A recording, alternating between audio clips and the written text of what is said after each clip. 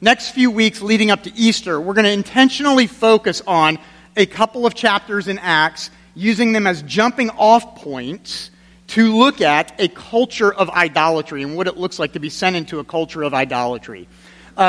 Several years ago, I got to go to Greece when I was on sabbatical, and I think I have a couple pictures. So if you would put up the first picture there. Yeah, so there's me, the top of my forehead and my hair. But what the point of this picture is I'm having dinner, and behind me is the Acropolis and the Parthenon up there. It rises above everything around the city in Greece. It stands out. It's everywhere. It can be seen from everywhere. So go to the next picture.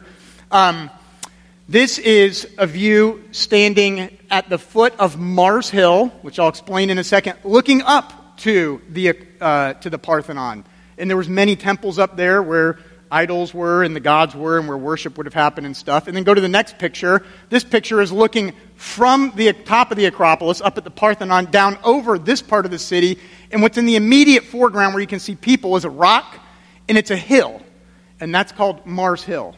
And when you walk up the steps on that rock, there's a bronze plaque with the words that we are about to read carved on it. Paul's walking around in Athens and he's distressed. Why? Here's the words. Acts chapter 17, verse 16 and following.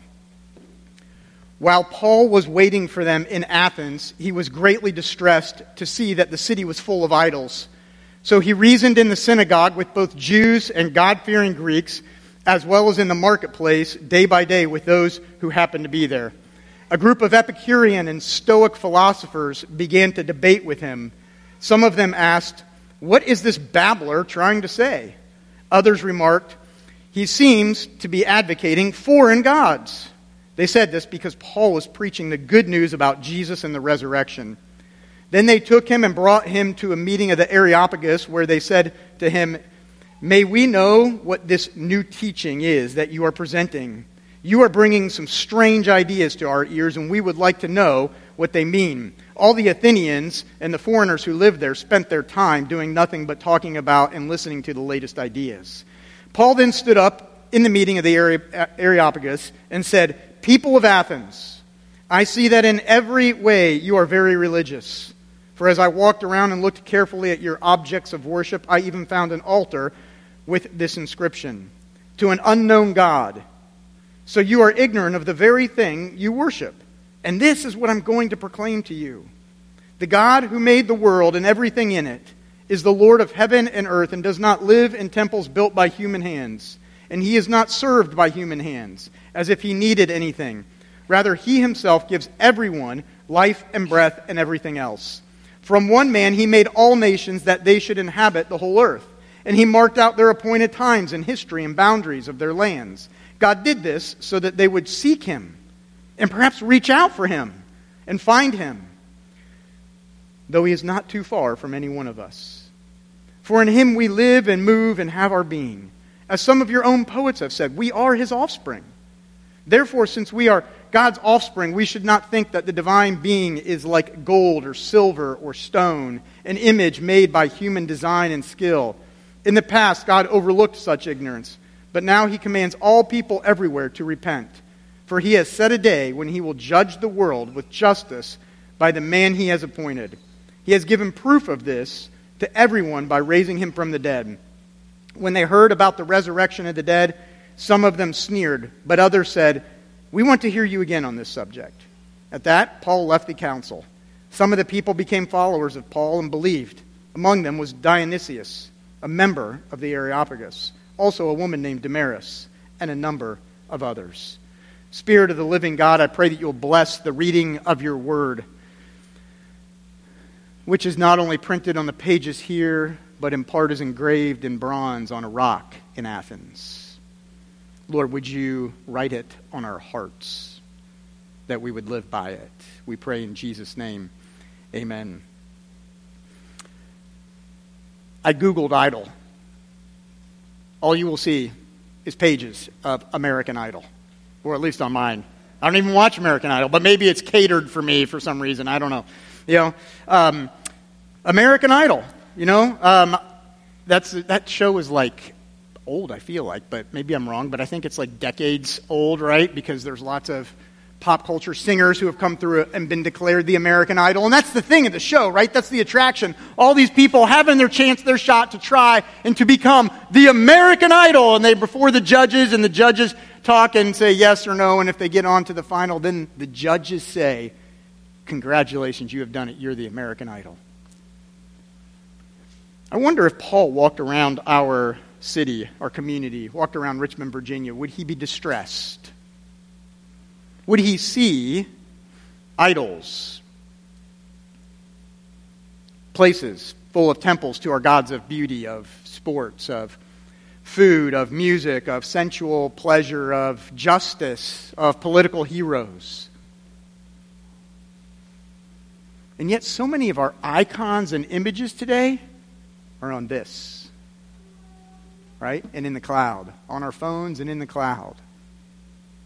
A Google survey revealed that 93 million selfies are taken every day, except for that survey was taken in 2015. Can't imagine it got smaller. Right? Maybe we have become the idol. Even my picture in Athens, right? I had to be in the picture. There I am, the idol. I made it. Maybe we have become the idol.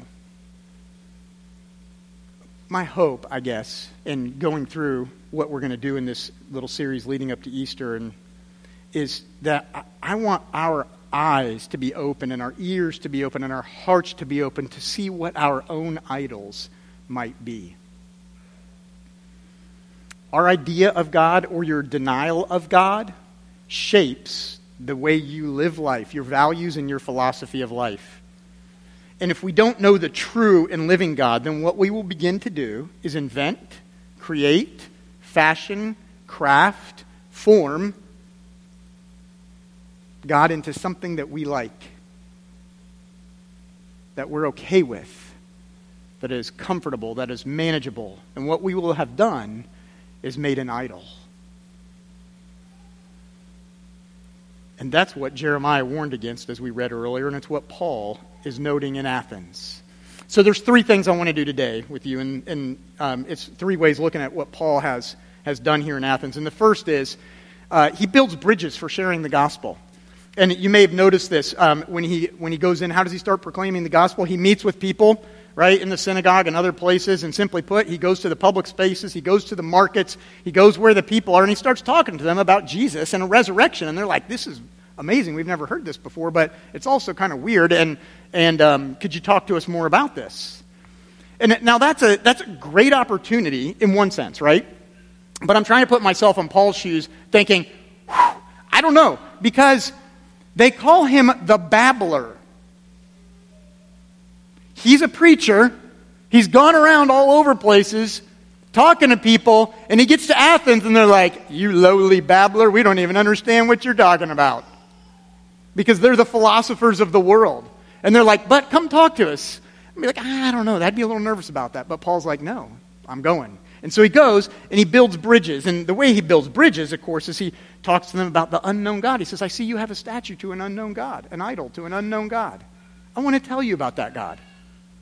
And he builds bridges to their culture in that way. Just a real quick question I guess I have is, what do we do when we are distressed or disturbed about something? Okay, because it said that Paul was distressed. Is our first reaction when we're distressed, disturbed, when we disagree, is our first reaction to build a bridge or to build a wall?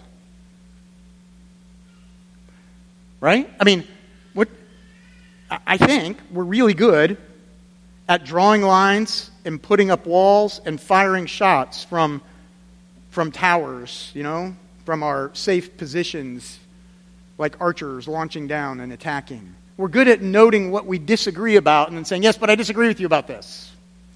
But are we good at building bridges? Are we good at finding ways, things that we have in common to say, hey, these things are good. Let's talk about this. Rather than defend and attack, I want to encourage you to be a bridge builder. First, build bridges. The second thing Paul does is he knows the idols of the culture. And I want to talk to you about this a little bit in this specific sense of what's going on about these two groups of people that are gathered here, because he knows who he's talking to. He's talking to people, the Epicureans and the Stoics. They had very different ideologies and philosophies about life, but they were both the driving force in life. Their ideologies, their view of the gods was the driving force in their life, and they were loyal to and served or worshipped whatever they thought that was. And so it's important that Paul understood that, and it informs what he says later to them.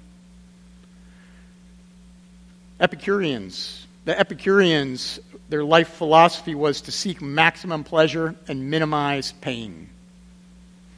This was not merely like a sensual, hedonistic pleasure, though it could have included that, but also include things like peace of mind, friendship, contentment, living a quiet life, with kind of small circles. You don't want to get out there too far, because the more people you know, the more pain that enters life, the more suffering, the more responsibility you take, the more suffering, the more difficulty and stress and so forth. So live a simple life. Be mindful. Be simple. Sound familiar at all? I mean, we have a lot of this in our culture today as well, I think. The gods, they believed, did not create the universe, nor did they inflict punishment or bestow blessings upon people. And there certainly was no resurrection. The gods were just conceived of as the people who were supremely happy. And they wanted to be that way, supremely happy. Make me supremely happy in life. That was their goal. One life to live. Don't worry. Be happy. Modern Epicureanism for us, I mean, a lot of similarities, right? Be who you want to be. Leisure, luxury, cooking shows, farm-to-table restaurants, breweries and wineries with friends. And by the way, not all of this is bad, right? This is similarities we have. Vacations, escapes from the busyness of life, pornography, hookups, feeling the weights and burden in life, and then caving to some kind of addiction that develops. That's the Epicurean kind of life. That I want to be happy, and I want to minimize pain, and I'll pursue pleasure however I can to cling to that, because that's my God. It's what makes me happy. The Stoics were different. They were spiritualists. But they were more like pantheists. They believed the gods were in everything around them. And so they lived lives with values and principles that they held that were important and significant. Unity of mankind was supreme. Moral duty to behave virtuously, to act with wisdom, and to be courageous and just and temperate. Those are some of their values, right? They figured you can't avoid suffering in life. You're going to face it. So have some values that anchor you, and grin and bear it and make your way through it. It's kind of their philosophy on life. Do the best you can with the responsibility you've been given. And so in that, then they had that high value on individual responsibility and an idea of community and the unity of mankind, a high ideal of justice and rightness, but little practical concept of grace. Their philosophy is more like karma. If it happens to you, you probably deserve it. You're just getting what you deserve. So what's modern Stoicism? I don't know. I mean, I can think of people who I think of like Stoic, like a lot of the World War II generation, right, who did their duty and served because it was right. It's what needed to be done. There's a big comeback of Stoicism today, actually. There's a whole organization devoted to it, multiple organizations and groups devoted to it. But think about even the younger generation that believes there is thing as justice and wants to see change in the world or even in their society, and they work to do that. Now, their virtues about how they go about doing it might be different, but they're like, we have responsibility. That's different from simple Epicureanism. It's like, no, there's duty that must be done. Right? It's a kind of Stoicism, probably. Lacking some of the virtues, maybe extolling others of those virtues. But they view themselves as responsible for civic life. Also, there's the things more individually for us, like the rise of those who help shape life in good ways, right? Like we need life coaches or CrossFit that helps us get ready, and bullet journaling, and all the things that we do in life to try to establish discipline, order, routine, so that we can be best we can be and responsible in life. Those would be similar to Stoic kinds of values. And so we have similarities. with the people that Paul is talking to, right? He knows the idols of his culture. He knows the people.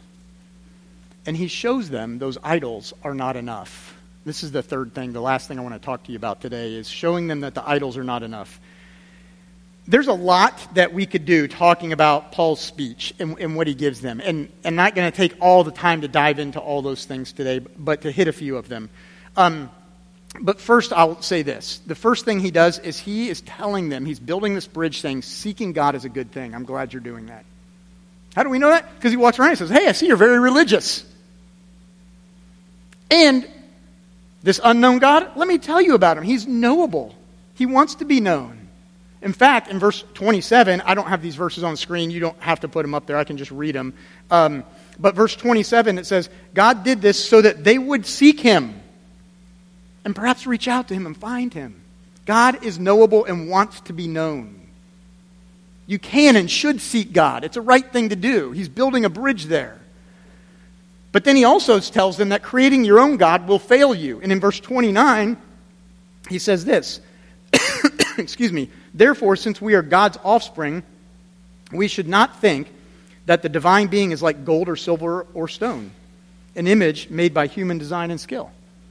Right? So what he's saying is, creating your own God will fail you. Why are you making images and thinking that those things are somehow greater than you? That's backwards. Rather, the real, true, living God is the one who has made us. And he has left his trademark on us. We bear his image. And that means all of us are important as image bearers of God, as offspring, like their poet said. And so Paul is doing a lot of affirming of things. And also correcting of things, saying, no, there is a God who created it all, who brought it all into being. And he also, then the third thing he does is he says God is the life giver. And in verses 25 and 28, notice verse 25 says this, and he is not served by human hands as if he needed anything. Rather, he himself gives everyone life and breath and everything else. And in verse 28, for in him we live and move and have our being. If you're an Epicurean and you're like, I just want to do life and feel good and passionate, Paul's saying it's in God that you're going to live and move and have your being, your authentic being realized. For the Epicureans, that's what they need to know. The good life is found in God. He goes on, though, and it's not that just God is good, which he is, and seeking God is good, and God is the creator of all things, so you need to pay attention to him because he's the one who started it all, and he's the life giver, yes, but God is also patient, but will bring justice. This was in verse 31. Let me read this to you. It says in verse 31, for he has set a day when he will judge the world with justice by the man he has appointed. He has given proof of this to everyone by raising him from the dead. This probably appeals to the Stoics, right? And it should appeal to the Epicureans too. But the Stoics who want justice, to know there's a day of justice coming, like, oh, okay. People sometimes ask me, why, if God is this good and this powerful, there's still a lot of bad stuff that happens, so why doesn't he just fix everything now? And it's a good question. It's a fair question. And I don't know all the answers to that because I'm not God, but I can tell you some of the reasons the Bible tells us, and Paul gives one of them and says he has been patient. And he says it again in Timothy, that God's wrath being delayed is his patience being exercised. I also want you to recognize when you ask that question, if you're asking that question, why doesn't God just fix everything now? What you're asking is for there to be no more suffering or evil or wars. You're asking for justice to be done. Put all wrongs to an end. Make everything right. Make life good and happy. That's not a bad thing to ask for. It's a good thing to ask for. But my question to you is, are you sure you're ready for that? Are you sure you're ready to be judged? Because that's what you're asking for. Yes, Jesus, come back, but with that comes judgment. Are you ready? Paul's saying to them, look, you've lived life fully in many ways, but are you ready for that judgment, for that justice to finally be done?